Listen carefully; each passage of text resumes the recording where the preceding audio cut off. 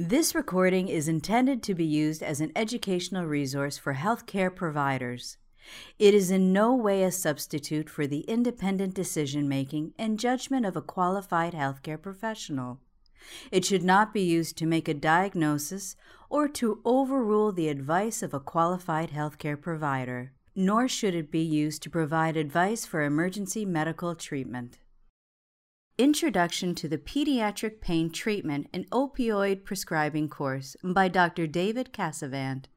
Hello, my name is Dr. David Casavant, and I'm one of the pain treatment doctors at Boston Children's Hospital. I'd like to welcome you to our Pediatric Pain Treatment and Opioid Prescribing Education course.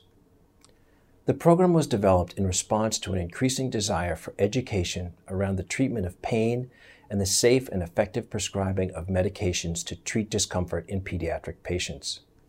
The program is designed to address the challenges faced by practitioners who work with pediatric patients in a primary care setting or subspecialty providers in a tertiary care environment. Although pediatric patients share many of the same physiologic characteristics as adult patients, there are some aspects of their care that are unique and require adaptation by practitioners.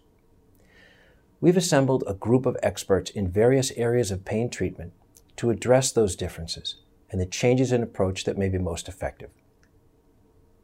This program is divided into 3 modules.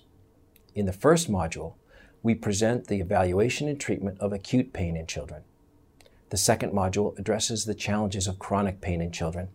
And the last module examines the oversight of opioid prescribing and the safe and effective storage and disposal of medications. Our hope is that you find this program both educational and valuable. Thank you.